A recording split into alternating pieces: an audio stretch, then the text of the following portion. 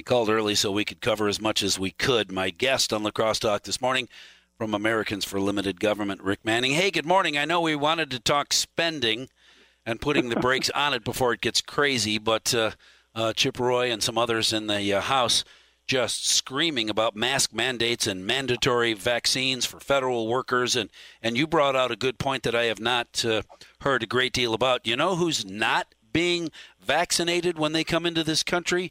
Illegal immigrants by the thousands.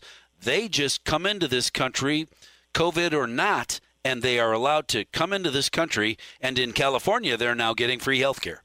So real interesting that in America, citizens have to get vaccinated, mandatory vaccination, but illegal immigrants that shouldn't even be here just come on in and get your free health care.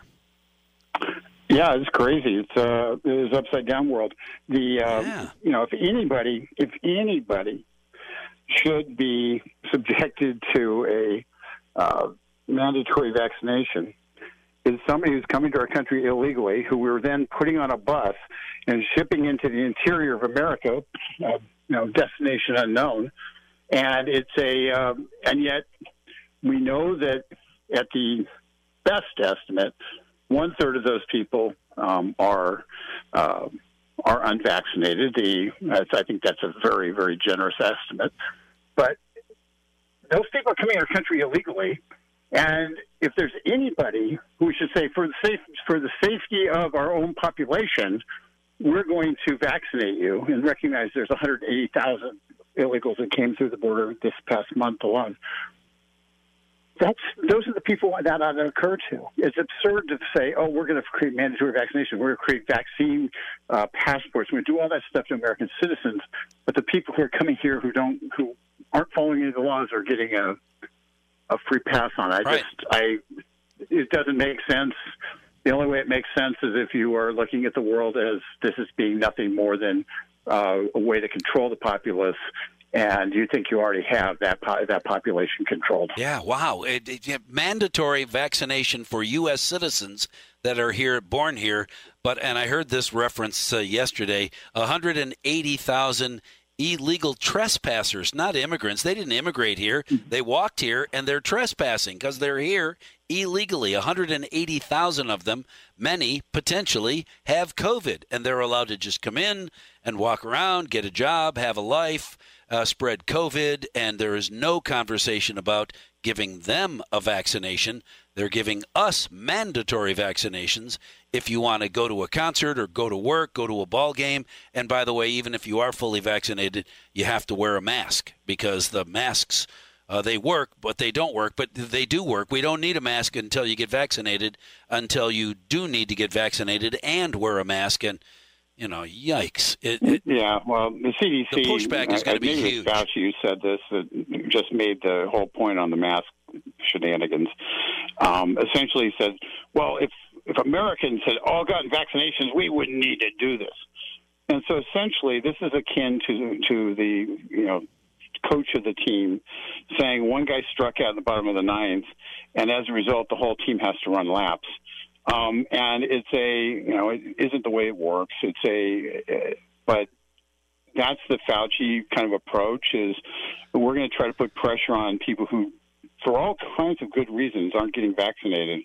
We're going to try to put peer pressure on them by punishing everybody, and that way everybody can look sideways at anybody who hasn't been vaccinated and put them in the other category. This is dangerous on every level, and we have what we have from this, from whatever happened in 2020, and its results are disastrous. And yikes! I hope more voters. What do you think the chances of actually passing tighter voting rules and regulations will happen before 2022 and 2024? Will we have there are still, I get texts from those listeners every morning that say, sure, make it more difficult to vote. That's the way to fix it. Now, I don't see it that way at all. I see it as more difficult to cheat because now you have to prove, I hope, you have to prove who you are. Show me your ID and you can vote. Like you show your ID for almost every other transaction you do in your life in America, except vote. Woo! Yeah, there's some pretty simple things that should get done. And in terms of the elections, states like Arizona, Georgia have come through and have done some significant election law reforms that actually will make it so while people will have adequate access and more access than they did before the pandemic to balloting, they will have to show who they are in order to make certain that the one person, one vote principle is upheld. Places like Wisconsin, where you have a Democrat governor, it's really hard to get anything through because they kind of like it the way it was. Sure. And as a result, the most important election that's going to occur is the 2022 election at the state level. If places like Pennsylvania, Wisconsin, and the like say we need a new Secretary of State, we need a new governor, if they make that choice, then you'll see election law reform in Wisconsin. If you don't, then you're going to get the status quo, and you'll have lots of people coming from Rockford, Illinois, registering on the same day in Wisconsin and voting. And there won't be anything you can do about it because nobody's going to call balls and strikes on them. That's the issue. Man, oh, man, that's the issue. Rick Manning, I know we have a scheduled conversation for Monday, so I'm going to hold on to the Senate majority must put the brakes on spending. They just passed a $1 trillion-plus bill. Now they're setting their sights on $3 trillion more. We got to put the brakes on that somehow, some way. Rick Manning from Americans for Limited Government. By the way, you want to read it yourself?